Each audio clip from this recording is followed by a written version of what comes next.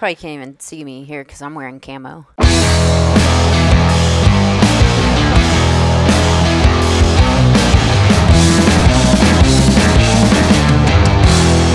All right, welcome back to the SXS Guys Offroad Podcast. I'm Big Z, and today we are without Ian once again. His father is still out and not feeling great, so best of luck to Pops and Ian, getting better. But today we are joined by some special guests. We have a little bit of a look with the lighting just because we got more people in the studio today than normal. So welcome. We have BJ Leach and Caitlin Leach and Trevor Beatty. Beatty? Yep. And I got that somewhat right for once.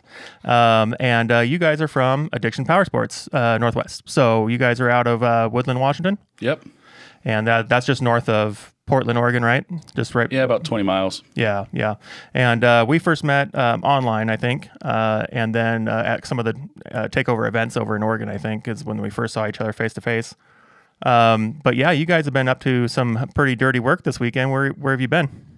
Northern Idaho, we were up at the Insanity Fab Winter Challenge, our first time going up there. We were going to race King of the Hammers, but we bailed out just because of the whole COVID-19 stuff. We didn't want to get all of our stuff down there and spend the money it takes to get signed up and get entered and get your crew down there and then have them pull the plug or something happen, you know. Right. So it was a little bit of a high-risk race for us, so we pulled out of that one. We went up and checked this one out, and we're glad we did. We had a really good time, and it was a fun race.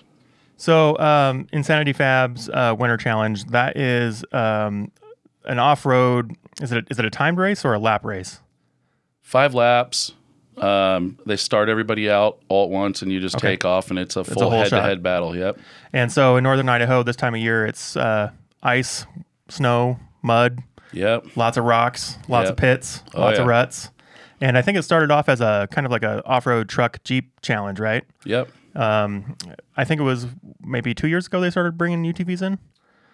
So this is our first time just getting involved. I'm not sure exactly when they brought the UTVs in, but I know it's recently. Yeah, and so you guys went up this weekend and raced. It starts on a Thursday or Friday? Yep, Thursday morning. And they have different classes, I think, right? They have about 4 classes. Yep. And so the course itself is kind of just like in the middle of the woods, some guy's property, right? Yep. And lots of obstacles to get around. How long's the lap on that? Is it about a mile? It was a few miles. I think they were saying it was about 35-mile race overall with everything. So you come out this field, take off, start, go down and back, get into the trees, wind all over through the woods, shoot you out onto a huge, really nicely built short course track. You hit the whole short course track, and it stuffs you back in the woods. You wiggle that out, and then you come back out, and you start your lap again back into the field and just keep on going. But they were estimating about a 35-mile race. Yeah, it's pretty gnarly. And it's funny when it first starts, everything's white. And by the weekend it's over, it doesn't look like there's any snow on the ground anywhere. It's all brown. No. But so you were racing your turbo, right? Your Razor Turbo. Yep. And you took 2 cars or 1 car?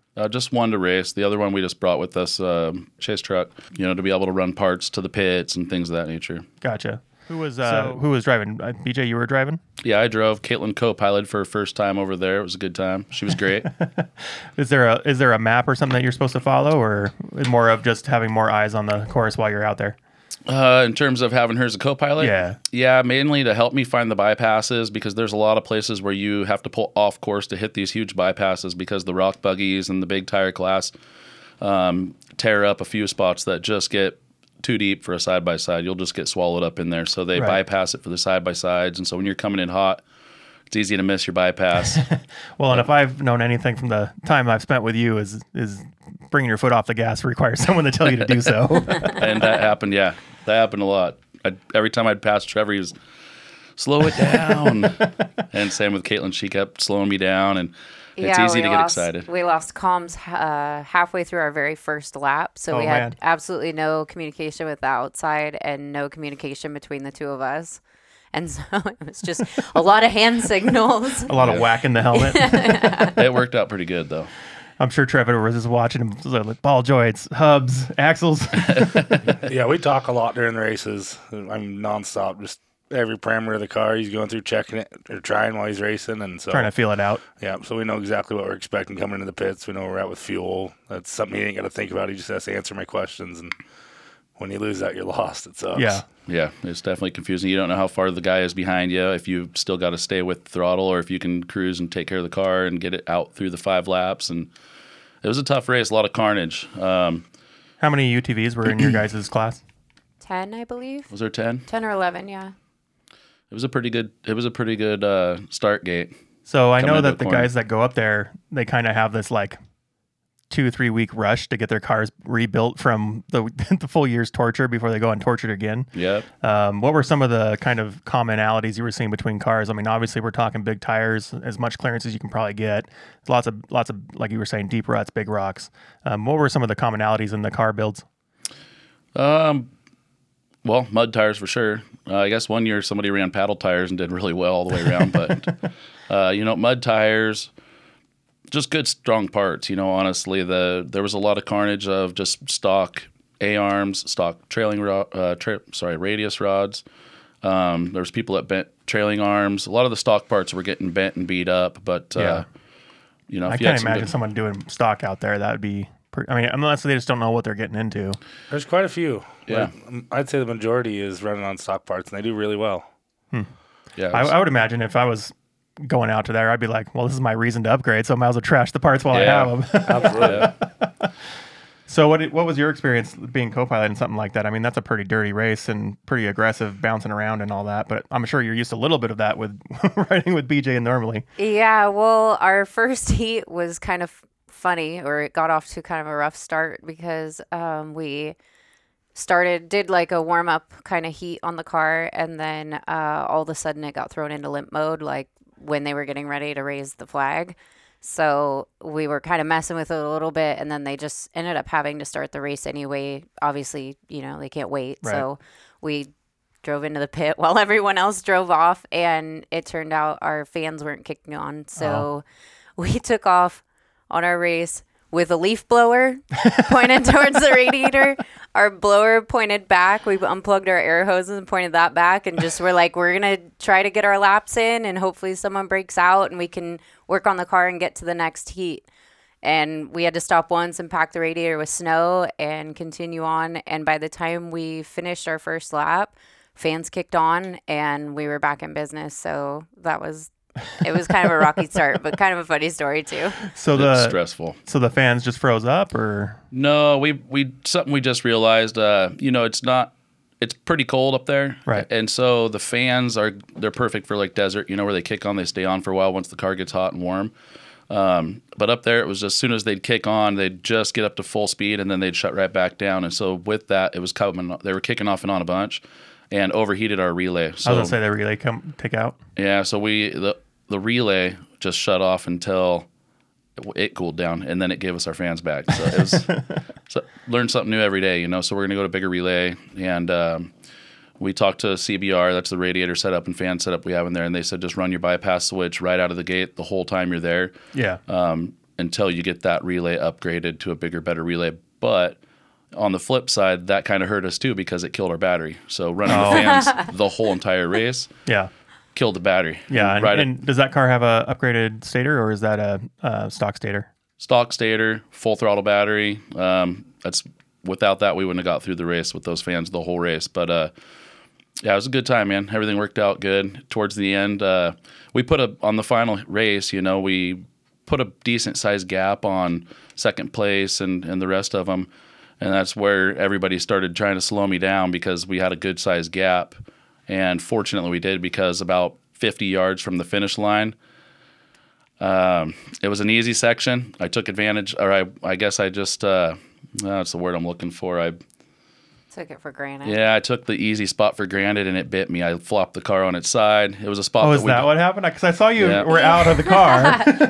Yeah, we flopped in a big mud pit right before the finish line. Like, we could see the checkered flag around the corner, and we are trying frantically to get the car up and on its wheels. The battery was too dead for the winch to work to winch it over, so we're trying to lift it. We're trying everything we could.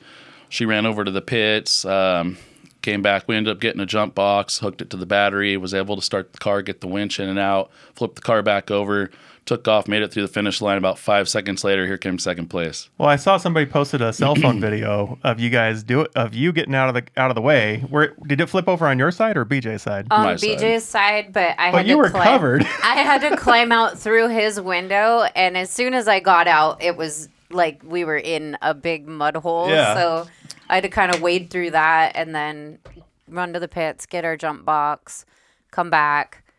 We ended up getting the winch line. Well, the winch line got stuck through with the hook through the front of the car. Fair lead. Yeah, and I couldn't get it out of there. And so ended up cutting the winch line and just running it up and over and tying it around the tree.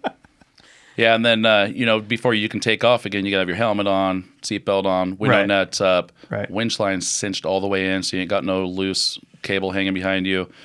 Did you happen to have the rapid recovery winch, or was it a slow wait? Yeah, it's a slow wait. It was a Warren 4500, a good winch, but definitely not a fast one. We'll be upgrading that. But what saved us was as soon as we get this car over, you cut that rope right at the winch because it was the synthetic rope line. So as soon as we flopped over, she took the knife, sliced the rope so we didn't have to winch that in. And then I started fighting to get my window nets up. Oh. When we flopped it on my side, it bent one of the tabs. Yeah. And so I couldn't get it up. My hands were just swamped with mud. I'm trying to get it in there. I couldn't get it. I'm screaming help. Finally, she sees I'm struggling. She comes running around, helps me just barely get it in there just enough to stay, and jumps out and is like, go. I take off, and it was just by the hair on our chin that we finaled out in first place. Yeah, because you went around that last corner, and the guy was right where you were. Yeah, he was literally right behind us. I don't know how. It seemed like we were there for 30 minutes. I don't know how that's possible, but he told me it was only 9. It felt like... It took us 9 minutes to get the car back up. When you're racing, it seems like an eternity. Yeah. But and that can be, when it comes to racing, that guy, it could be 5 seconds or 20 minutes. You don't know. Yeah. And there was a guy right on us with his Arctic Cat, and he broke his A-arms a couple corners right before I flopped. So had he not broke, he would have got first place. So it was just kind of like, you never know what's going to happen, and you could be so close to the finish line and just lose the whole race on a simple error, and that's kind of, it taught me a lot. I don't ever take anything for granted. Even doesn't matter how big a lead you have. The easy spots can still bite you. Well, we were just, I was watching the coverage of the Dakar race, and Kristen Matlock's out there with Team USA for Polaris Razor. And, I think we've all heard stories about dunes biting back, and it definitely did the same thing for her. She took a lip for granted, and it was a witch eye, and took her whole front end out. So when it comes to racing, like you said, can't take anything for granted, and you have to expect every corner to have something new to fight back at you. Yep, absolutely. But so tell us a little bit about the car. I mean, that car, what year is it? Is it 18 or 19? 2019 Turbo S Velocity. Gotcha. So it has the Velocity shock still on it? Yep. We had them revalved and resprung with Zebros. Great kit. Works awesome. Car handles amazing. HCR suspension works killer. We don't worry about the suspension at all. It's good, solid suspension. When you got good parts on the car, you can really rest at ease worried about the car bending an A-arm or a trailing arm, and you can really focus on your driving and your racing, and it helps a lot. So HCR parts were awesome. We got the Rhino 2.0 axles in there that held up really good. We had some sweet tires on there that were really giving us a lot of traction. Some nice big tires that make some clearance. Yeah. What kind of ball joints? What were those? Keller. Yep, Keller. Using Keller? Yeah, those are the ticket. They're freaking massive. Yeah. I mean, I guess a lot of you that are watching this probably seen Ruslan huck it at UTV Takeover, wadded the car up hard, and didn't hurt a darn thing on the car. I mean, it was just tore a shock out of the upper frame mount, which was a simple fix, gusset kit. So that car was jumped in Virginia. Yep. At Virginia Takeover, and that's where Virginia or Winoka? No, sorry, yeah. Yeah, Winoka. Yep. And he rolled it, and like you said, didn't really do much outside of that shock mount. And then that came back to Washington and was rebuilt, or fixed, I should say, and then hucked at Coos Bay Takeover. Yep. And I think he went 131 feet, something like that. Yeah, he hucked pretty far. Yeah, and no problems there. And then then that car was shipped up to Utah, wasn't it? Yep. And they did something to it, I think, up there. Yeah, when it got up there, they started having issues with our power steering. Okay. It's an e-power kit, so a little bit stronger power steering for jarring and slamming. It doesn't kick your e-power out as easy. Okay. And so the upgraded kit that we had in there, it's got a variable adjustment knob and that failed. And so they ended up we overnighted one out to them. They got that swapped in there, got the steering back. I think they also had an issue with something in the gearbox of that e-Power motor, but they got it up and rolling for him, and he went out there and hucked it and got first place. So we were happy. And he went a little bit further than Oregon too. So yeah. So that e-Power, is that a full rack and pinion replacement, or is that just the rack? Just the motor, right? Yeah, it's just the box, and then the brain, bigger power leads. Okay, so it draws more power too then. Oh yeah. Yeah. And then it's electric, not hydraulic.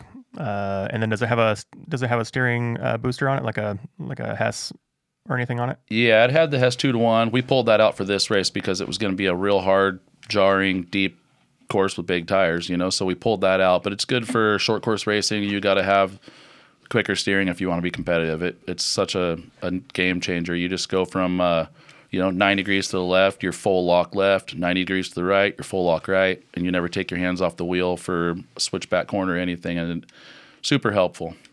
So do you guys have any kind of flash tune or any kind of fuel mapping on that car? Yeah. Or some custom secret sauce? No, it's our over the counter kit. We have some more extensive tuning done to it than just the standard plug and play, but it's our Addiction turbo kit. It's a water cooled turbo, bigger injectors, pump. It's running on the 85. It's super smooth. Makes good power, nothing crazy. It spools faster than stock, but just smooth power. So this is an actual turbo upgrade kit that you in-house at Addiction Powersports can install and provide to a consumer? Absolutely. Yep. And we use Andy Malone, Power Tune. We couldn't do this without him, man. He's a great guy. He's always down to help us. Even his just over-the-counter flash tunes that we can provide our customers with are amazing, or if they want to do custom tuning, we can do that as well. But yeah, Power Tune has been a huge part of our success in getting the power to the ground for sure. So a lot of people know about, Evo, Stage 3, Stage 5, whatever, some of the other guys out there that are really popular right now. But it's important that people know that they have options, right? And they have people they can work with in the local communities that can do as good or better, or even more just personalized work on their car. Yep. You don't have to just do an online order and have the same thing everybody else has, right? Yep. So what are some of the benefits of that turbo kit? Like you were saying, it spools fast, it does all that. Is it a much bigger turbo? Is it like a big turbo kit, or is it just a turbo replacement? Yeah, it is a big turbo kit. It is a little bit bigger turbo. It's really efficient, but being water cooled as well just helps a little bit on the reliability side of it. So then you have a second cooler for that? No. Or you tie it into the stock? Just in the stock. We separated our heat exchanger and radiator into two different systems instead of running it all together. And so we have that big CBR radiator and heat exchanger out back, so cooling's not an issue there as long as our fans work. Right. So you guys, as a shop, also support a number of different athletes around the Northwest. And I don't know if you guys go outside the Northwest, but I know little Wyatt, I know he's been a big a fan of what you guys have been doing, and you guys have been supporting him pretty big, and he's been tearing up the race course this last couple of years. Any other little guys you're helping out there? Just Ruslan, He came over, approached us, wanted to jump our car, fell in love with it. And so we're like, hey, you're young, you're building a career. We're just out here having fun, trying to get exposure for the business is why we got into racing, and get our name out there. Right. And, our backs can't take it too much more, those big air jumps, So when he came over wanting to huck the car, looked at Trevor and we both smiled. We're like, yep, no problem, buddy. And it also just proves the car, right? It just shows the craftsmanship and the components and what they can take. Absolutely. I mean, obviously, if you throw your machine off of a mountainside, it's not going to survive. But yeah.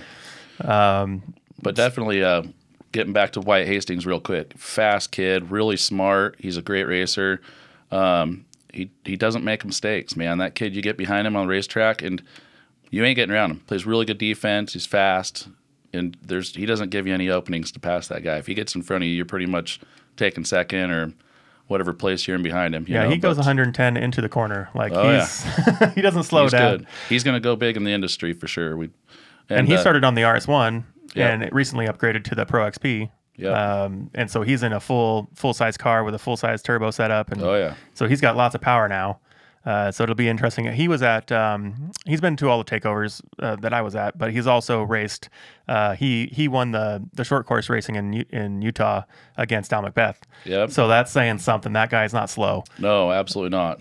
He's fearless. Yeah, so I've actually got a bunch of footage to put together for a vlog on that one. Look forward to that. Some good footage from that race. So got Al and Wyatt up at 90 degrees up in the air. It's pretty fun. That's awesome. So yeah, good guys, and shout out to those guys. They're on Instagram, Facebook, and all that. And shout out to Wyatt's parents, Doug and his wife's name's I'm spacing it at the moment. But anyways, super supportive parents, super nice parents. Absolutely. They're 100% focused on making sure he's safe, and by safe, driving effectively and correctly and not making those errors, right? Yep, absolutely. So, yeah, good luck to him next season. I was just talking to his dad a few days ago, and he was telling me their race season, their schedule they got set up, and I don't know how they do it. I mean, they're going to be on the road most of the year. 24/7. He's got a lot of a few different circuits, and then all the UTV takeovers, and a few other things up his sleeve that he's going to be trying to get Wyatt out and into. But definitely, they've got a full schedule, man. It takes a huge commitment for a family to be able to have your kid out there racing and racing that many events, Yeah, that's a dedicated family. The whole family has to be behind it at that point. Absolutely. You look at some of these racers that are up and comers in the short course scene.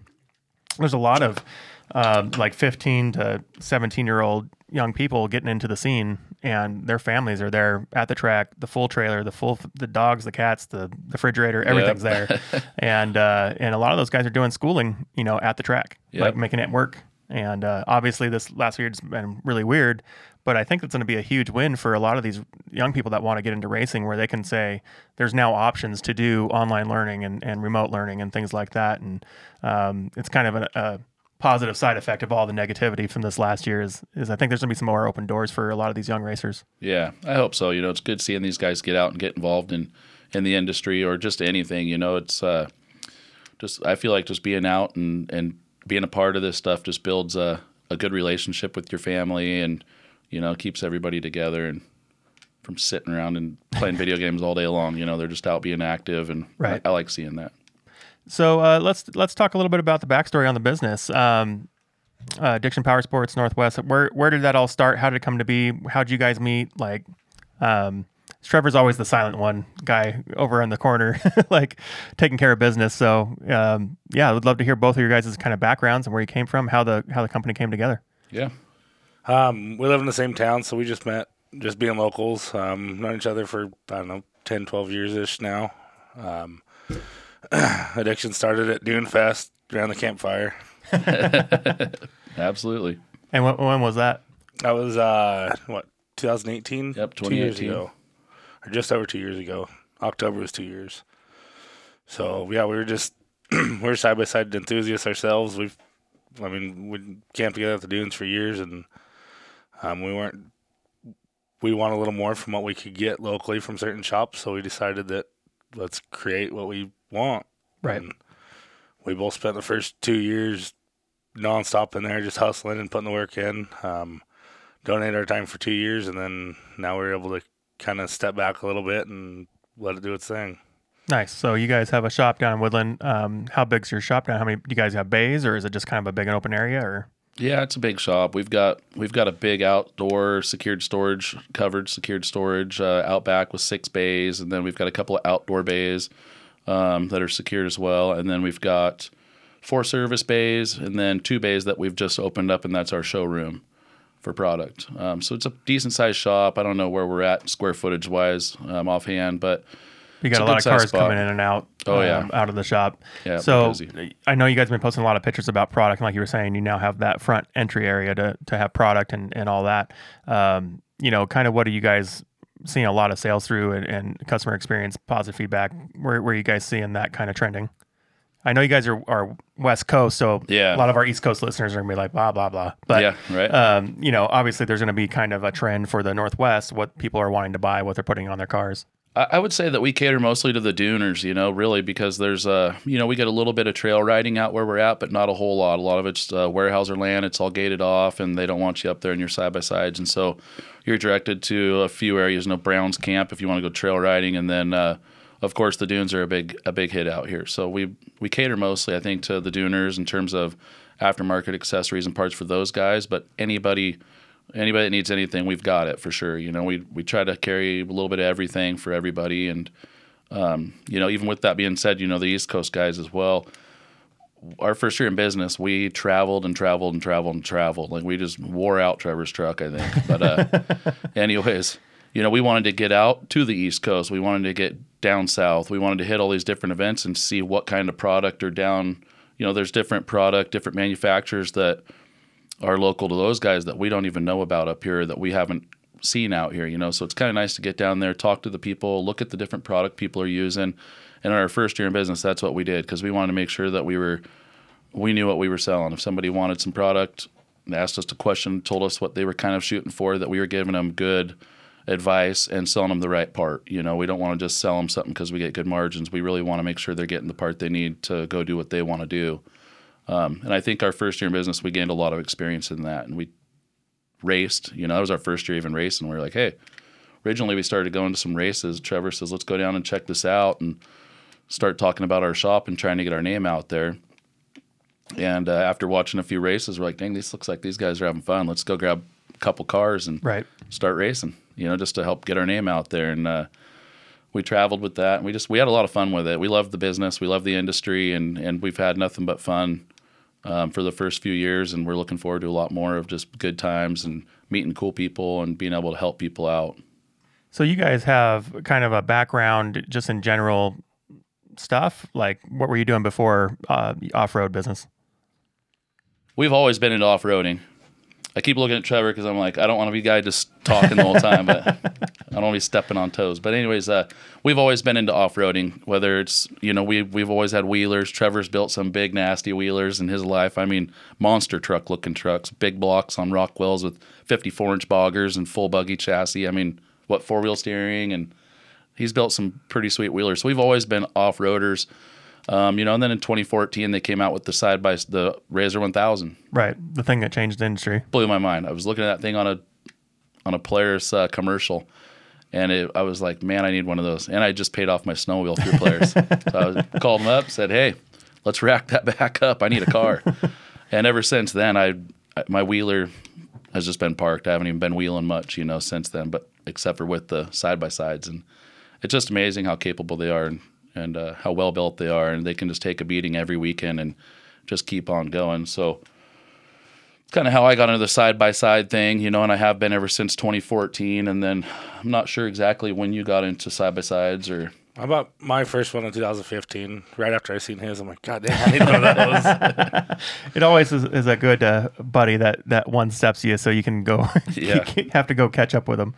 Yeah, it was crazy. We used to go to the dunes and be like the only side-by-sides out there looking around like, this is crazy. Used to just be quads. Yeah, now it's the opposite. Like, what's a quad? Right.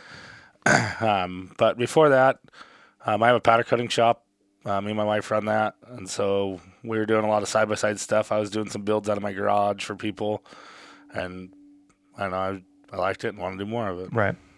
So, Caitlin, what have you been, this is kind of a huge transition for someone to jump into this world. Like, how have you seen it change, kind of just your perspective on how they do business and stuff?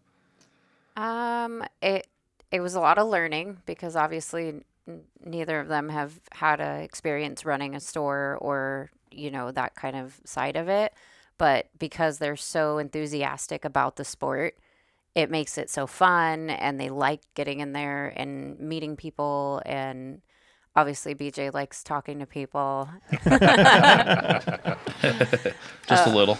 So I know every time I see him out ripping, you're either in the passenger seat or somewhere in a second car or something. I mean, what was your take on getting into UTVs? I mean, obviously you like them. Like, What was your transition into that? Well, like anything that we end up with, BJ said, I want to get one of those. And I said, we probably shouldn't. And he came home with it. and then, of course, I wanted to ride in it because we already have the thing. So I got in it, and it was really, really fun. So I'm assuming you went out, rock crawling or doing any kind of jeeping or whatever with the guys. How is it different for you as... I'm not saying you are always the passenger, but as a passenger, how has it been different for you to go from something like a bigger truck to a more open cockpit type scenario? Once I realized how capable and strong the machine is, like after we obviously right away, we put an aftermarket cage on it just because safety. Right. And when I realized that this thing was going to protect me better than probably even the truck, it was a go. It was a go. So yeah, you get strapped in there and you're basically in this little safety capsule and just tear it up. He's a great driver. I trust him. So that's huge. There was a lot of learning there. I think we used to flop the car almost every weekend. If we didn't flop the car, it was weird. Like we weren't even trying. We weren't even having fun if we didn't wreck the car or roll it or something, right. You know, on a week. Every time we went out there, it was insane. But as the cars progressed and got longer travel and started adding the sway bars front and rear, you know, it really made the car grounded a lot better and stick better. And I learned a lot from my mistakes, you know, back then, just playing. Right. She was actually the first one to flop. Her and one of her girlfriends took off with the Razor right after we got it. Come back bombing down the road. They go shooting out into the field, doing a big 360 out there and just hooked up. And I see the headlights go flopping up sideways. Ran out there. They were okay. That was the biggest concern, you know. Right. But, yeah, that was immediately when I realized, hey, we need to get some safety parts on here. We need 4-point harnesses and a cage, like, right out of the gate. Right. You know? And I think you guys have local company do your cages for you, right? Fab It Up. Great guy. Well, we started with Fab It Up on our race car. He's got all of our race cage spec built to where we can go race best in the desert. Any race we wanted, he'll spec out, and we'll be good. And we feel really safe in there. Is that a 2-inch cage? Yeah, it's 1 3/4, but it looks bigger. Yeah, it's all 120 DOM, and yeah, it's heavy. Okay. Yeah, it's super heavy. It takes a few guys to put it on there. Yeah, for sure. But it's way overbuilt, which is what we wanted. Right. I know I'm not gonna, you know, generally we're not gonna crash going slow. You know, we're gonna crash at a high speed if we crash, and we want to make sure whoever's in that car comes out in one piece. You know, so that's why we gave up a little bit on the weight to have a better, safer cage for that. But our production cages that we sell, we roll with WCI Offroad. They build a really great cage. They're local enough, you know, a little bit down into Oregon, but real good product. We've never had an issue with their cages. And 095 DOM tubing, they're a great cage, you know. So right. And then you guys obviously any color you want, basically. Absolutely. Trevor takes care of that. When you happen to have a powder coating shop around the corner. Yeah, makes it nice. The car always looks like new, that's for sure. Yeah. So, I mean, that's an interesting topic that I don't really hear people talking about. A lot of guys will have their cages and they'll roll them, they'll slide them on the dirt, whatever. You know, what's the process on getting a cage repowder coated to, you know, looking new? Is that a big process, or is that kind of like something that anyone can just pop some money down and get it done? Yeah, it is a lot of work, but it is something you can just do every time if you want. Luckily for us, it's a little more feasible, but you sandblast off the old powder and you prep the cage and repowder coat it, and it's... So do you just do the localized blasting, or do you do the whole cage? The whole cage. Probably prefer to do it that way. Yeah, just if not, it won't be smooth and clean looking. You'll get some highs and lows, and so... Right. Especially on a used cage, even after it's blasted, usually you got to do a little blending with sanding and stuff like that to make sure it comes out looking great. So one thing that I noticed, there was a couple guys this last year that had gotten cages, and they had gotten like a textured finish on their powder coating. I have traditionally been more of a smooth finish type guy. Are there any kind of different grades of powder coating or things that if people's buying a cage that they're looking into powder coating to match their rest of their car, like some things that they can take away as far as just things to look out for or ask for? It's all going to be a good finish no matter what. A lot of the fancier colors go into a 2 or even a 3-stage powder. The textures are nice because you don't really see a scratch on texture unless you really get aggressive. So it depends. If somebody brings me something that has like some metal pitting or something like that, we'll recommend a texture. Or if it's got some dings and a pretty beat up cage, we'll recommend texture just to make everything look smooth. Helps hide some of those battle wounds. Yeah, but in terms of durability, they're both neck and neck. So you were talking about the safety part of the cage and all that. And I know you guys, you have 1 or 2 daughters? We have one daughter. One daughter. And I know that she's been out ripping in the cars. You know, how do you approach that as a parent and thinking about their safety and their education on driving and all that? As opposed to not letting them do it. Yeah. Well, you know, one thing we always trust our kids, you know, and we tell them when we first got into the side-by-sides, you know, obviously you get a bunch of money wrapped up into these things. And right. My kids could take it out and go ride it around, you know, as long as they stayed where I could see them. So that way if something happened, I could get out there quick and I knew it happened. But it was before we had communication system in it. But there have one rule. You flop the car, you wreck the car, you don't get to ride it no more. 'Cause it's mine. Right. They all had quads, and so we have 4 kids, 3 boys, 1 girl, and it got to the point where none of them could take the car out no more. They'd all rolled it. And it didn't take long at all. No. Yeah. Right. They're all fearless. We took our kids to the dunes from the time they were on little LT80s, and we were camping in our truck at Sand Lake for the weekend. So they've grown up in the dunes, and so they understand safety. respecting the dunes and Absolutely. and all that comes along with riding that kind of terrain. Yes. Don't trust anything you can't see. Our daughter rips hard. Like, I'm not just being that parent. Our daughter is aggressive. Well, when we went out to Coos and we went on that little dune session, like, I thought you were driving the one car, and I'm up there and I'm like going to go talk to you, and then I'm like, you're not Caitlin. Nope, that's our daughter.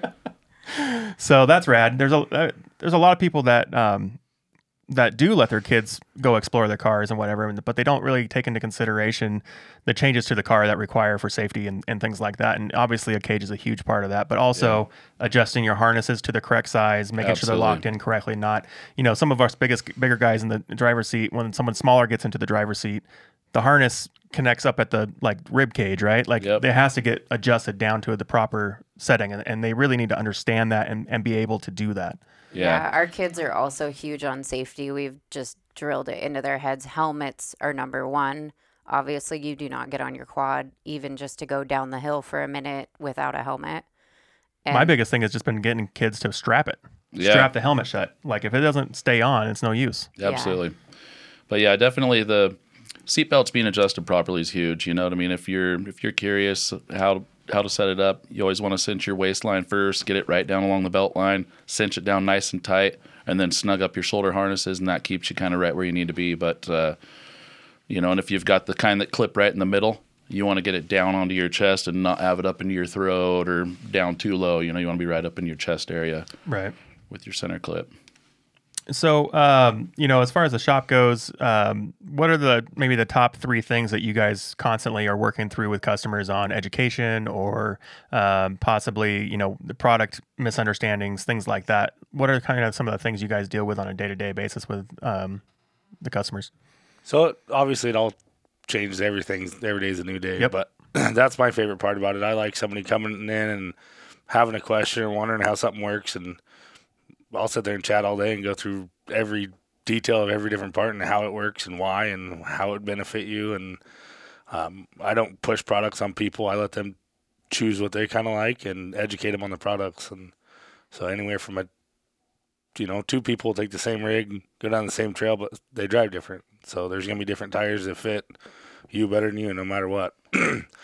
On our first year, we took every different set of paddle tires we could buy and took turns taking a weekend trip with each one, just riding it, seeing how they slide, seeing how they hook. That's how we ended up with the tires we used to race with in the sand. They're one of the cheapest tires you can get, but they got just enough slide to where they work right. So we want to be able to know that when you ask me about a product, I know exactly how it works and how, I know you're going to like it. So that's a big thing. A lot of shops that are maybe franchises or, have high turnaround on employees, things like that are more of a dealership scenario. They don't really have the experience with the product to really recommend something for a situation, right? They have products, and it's up to you what your price point is, and then they'll sell you that thing, right? Absolutely. And so it's really important for you to, as a consumer, to know you're working with a quality shop that understands the product, that understands the differences, that there's a reason between a tread pattern change, there's a reason between a paddle count, there's a reason between width changes, there's, all that stuff. What does a wall thickness on a cage actually turn into safety-wise? Otherwise, you're just getting sold something. So working with a local shop, that's why it's awesome to have shops like you guys and other great quality shops around the country with people that actually go and wreck their cars and know why they wrecked them and what parts worked and what parts don't, and have put the time in and the money in to figure that all out. Makes a big difference, because realistically, I've done it before in the past. I'm like, all right, this looks good. I want to build that. And I start throwing it together and realize that wasn't what I wanted. It's not, I'm breaking it every weekend or something. I got to go back and spend more money to redo it. And it's better if you can grab somebody else's knowledge that's already been there, done that, broke this and that, and then steer you in the right direction to where you don't have to go through all those casualties or money spent, to get where you actually want to be. Right. So you talked a little bit about going to King of Hammers. Have you been there before? We raced there last year, Trevor. Okay, so that's what I thought. I thought you guys went last year. So how was that experience? Mind blowing. It was insane. It's one of the most, the biggest endurance race we've ever been in. I mean, there was times where we were yelling at each other, let me out of the car. We ain't stopping. I mean, it was pretty, it starts beating on you after a while. It really does. It gets in your head, and it taught us a lot. I think it might even brought us closer. I don't know. Or pushed us further apart. I don't know. I think it made us better friends. We got done. I think we didn't even talk to each other after the race for 20 minutes, and then we went over. I think we hugged it out, and it gets really intense. Especially when your car's starting to break, and we're trying to finesse it through. And I'm really good at getting excited and making errors. And so Trevor's like, slow this car down. You're gonna break it. No, we're not. I got it. And no, we broke it. So which car did you run? The same car. Oh, really? The same turbo? 2019 Turbo S. Wow. That thing's been all over. Short course. We just alter it to whatever we're going to go race or huck it. We just change up the suspension. So then you ran was it stock turbo then, or did you run modified? We had our modified turbo on there as well that year. Yeah, we ran pump gas, not E85, but same turbo. Gotcha. So, kind of what was your expectation going in before the race, before you knew everything that was going to transpire? Like, kind of how was your mindset going into that race? Because that's not a small race just to go try. No, it's a big one. Yeah, that's why we learned a lot in that race. Slow and steady wins the race. That's key to that one. Just don't abuse and break the car. Try to keep it in one piece. The less breakage, the faster you get through the course. But what we expect. I didn't even know what to expect coming to that race. I just knew it was going to be a long race. And I mean, right down to, you got to think about, you ain't stopping for bathroom breaks. Nope. You keep on going. So that was some things that we didn't realize we were getting into. So we're like, okay. So you guys didn't have the catheters or anything? We had all that. Oh, okay. Coming into it, heading down there, Right. Rugged Radios takes really good care of us. And they had everything when we got there. They're like, you guys got these? No. I said, we got them for you. What do you think? You're going to stop and go pee? We didn't think about it. Right. And so we learned a lot of, they're just things that we didn't even think about. Logistic sides of racing, yeah. right? And it was awkward, but we had a really good time. Because we'd heard horror stories of those things just not working right. Yeah. And you get out of the car all wet at the end of the race, Right. So yeah, there's a bunch of racers this last season that were talking about who got the short of the stick to wash the car. Oh, yeah. Yeah, it's weird when your buddy looks at you, all right, small, medium, or large. I don't know. One of those situations where you don't want to lie about your size. Yes, absolutely. Get the smallest one on there possible. You don't want it popping off. So going into the race, I mean, last year's race was pretty good. I know that this year we're prepping for that. Is that next week that they're running? 2 weeks. 2 weeks. It's the end of the month, right? It's coming up. Yeah. Yeah. So I know that they've kind of reversed a lot of the course obstacles, and so you'll be going up a lot this year versus down a lot like last year. And I know that they have a new trail that they're going to be claiming as their new trail this year. So that's a big thing. And I know that it took them all day to get through it. So, it's going to be a pretty epic race this year, I think. Yeah. But going through the race, obviously, did you guys have a chance to go pre-run anything or? A little bit, and we learned a lot in the pre-run. We thought, okay, going back to our rock crawling, playing in the woods and stuff with our trucks days, you want to air your pressure down a little bit. So we thought, well, we don't want to be too low, obviously. So we started around 15, and we instantly dropped 5 more. Well, no, we popped 2 tires right out of the gate. Oh, wow. We started talking to people, and they're like, no, the big guys are running like 40 PSI in their Really? tires. They're going that stiff? The big Ultra 4 guys are running big pressure. Wow. So we started talking to some of the UTV guys, and we got it up to 20, and that worked out really good. But you wouldn't think about that going into a rock race, but you don't want to pinch a bead, and then have to be changing tires. So I guess it'd be real easy to shred a tire, collapsing in the sidewall on an obstacle. So that makes sense. So we ended up, that was something we didn't think about either, but we learned it real fast the first day of pre-run, and we popped 2 tires in a matter of 2 miles. Luckily, we had sit on a race line hooking us up. They had a support truck there, so they encouraged us, go, try them. If it don't work, come back. We'll keep putting new tires on there. Just make sure to get her done. That's rad. So were you able to finish the race last year? We made it to, I think, like mile 137 out of You're over here last 60 something. Trying to look around this gear so I can give her the eye. I'm hiding. What are you laughing about? Yeah, we made it to mile 130 something. We were limping on a broken axle. We were just about to our pit. We had our whole crew there. We had a great pit staff. We teamed up with Hellbent side by side. Those guys are amazing, super organized. It was both of our last year too, right? Yep, it was both of our first year trying King of the Hammers. Those guys finished out, did really well. We made it to mile 137. We were limping on a broken front axle, and we were coming down a rock canyon, and there's cars bumping into us, running the siren, wanting us to get out of the way with there's nowhere to go. We're coming through a canyon, So I'm carrying a little more momentum than I should have with a broken front, and I was just trying to pick good soft lines, and the one tire with the broken axle hung up behind a rock, kicked us straight sideways, and we're just sitting there teetering, blocking the trail. I said, well, hold on, Trevor. We got one option. That's to steer into this and just punch it and hope it'll jump down and get us straightened out. And it did. And it just flopped us on the lid, which not a big deal. People started going around us. We jump out. Oil's pouring everywhere. Oh, no. I've wrecked a lot of razors. I've never had oil just come pouring out of the air filter. And it was just a worst case scenario of how everything lined up when the car flopped and oil started pouring out of it. And by the time we got the winch out and winched it back over onto the tires, they don't hold much oil, and we had a lot of oil on the ground. So we were nervous and nothing on the dipstick. Yeah. At that point, we knew we were going to win the race. So there was no point in just destroying the motor to try to get that last 30 miles or whatever we had left to go. Right. This wasn't like a factory-sponsored car that we were throwing away at the end of the race. So. No. So we just sat it out and called our pit crews, and they were bringing us oil. And after about an hour of sitting there, we got a little on the dipstick, after everything settled. So we were able to poke it down out of the canyon that we were in and get back out there. And by then, she'd showed up in one of our chase razors, and a few of our other buddies were with her. So got the car back to camp. But we made 130 something out of, I think it was 160 some miles or something last year. We were close. Yeah. Well, it's pretty rare that somebody finishes hammers on the first try. So yeah. I mean, there's a lot of learning on that race that you don't get, just like the car and some of the Baja 1000 and all these car races that people just don't finish the first time usually. Yeah. So, I mean, shout out to the Hellbent boys for finishing. Absolutely. That was a big achievement for them. We were stoked for those guys. Yeah. Good group of guys. So, what are you guys looking forward to in 21? This is a kind of a pivotal point that everyone's kind of looking back on this last crazy year and what 21's going to bring opportunity-wise for everybody. What are you guys looking forward to? Nice thing is our car's not broken after a race, which is really weird. So normally our goal is to try to get it ready so we can go do something.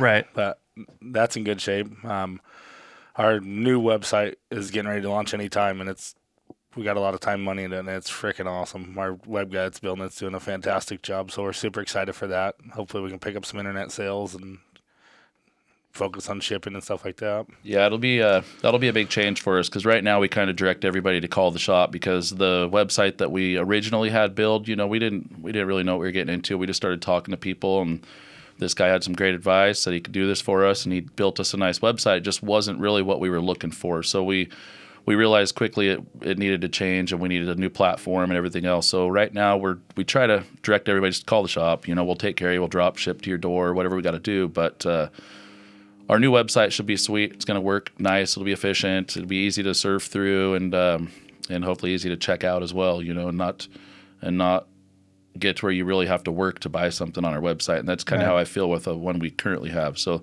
the new one should be awesome.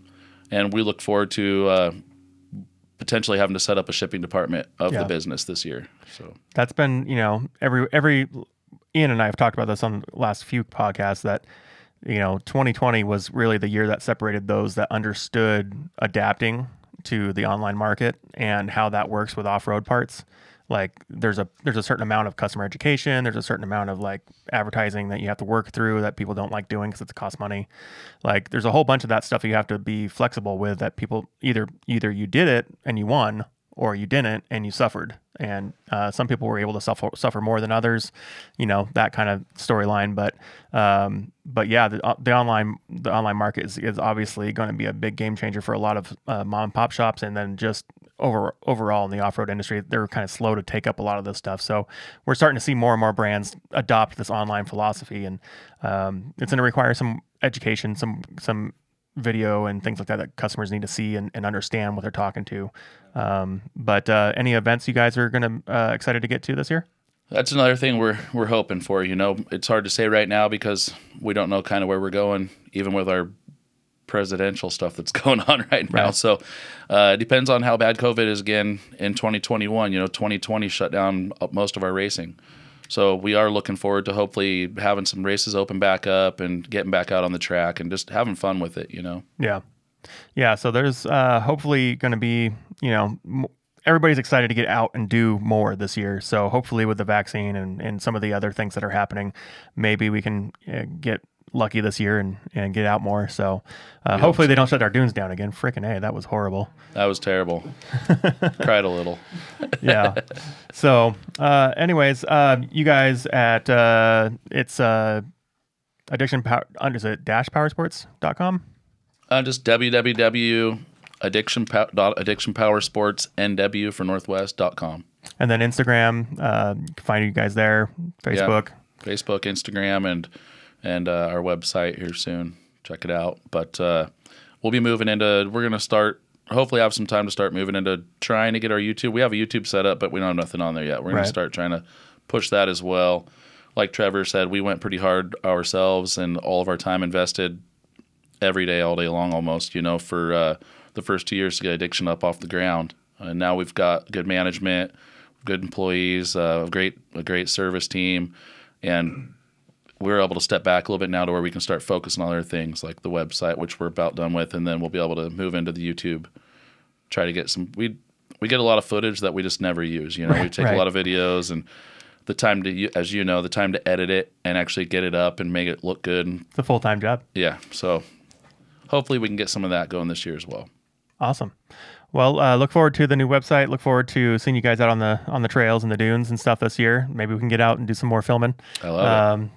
Everybody was pretty receptive to that edit we did this last winter. So, look forward to 21 and seeing what you guys do and how you grow and what you can break and rebuild and all of that. So, it's been fun to have you guys. You guys were just swinging by through our area on the way back from the Insanity Fab race. So, caught you just in the nick of time. Yeah, it's perfect. Yeah, so it was, we've been wanting to do this for a while, and it's been a good time. So thanks for stopping by, guys. Thank you. Everybody online, check them out at Addiction Powersports Northwest. And then if you're listening to this on iTunes, feel free to give us a like and a review. We're also available on Google and Spotify and all those other places. YouTube, if you want to watch the video, and anywhere else online you can think of, we're there. So go subscribe, go like, follow these guys. They have a great Instagram and other things that they do throughout the year. So follow them. And until the next time, guys, peace.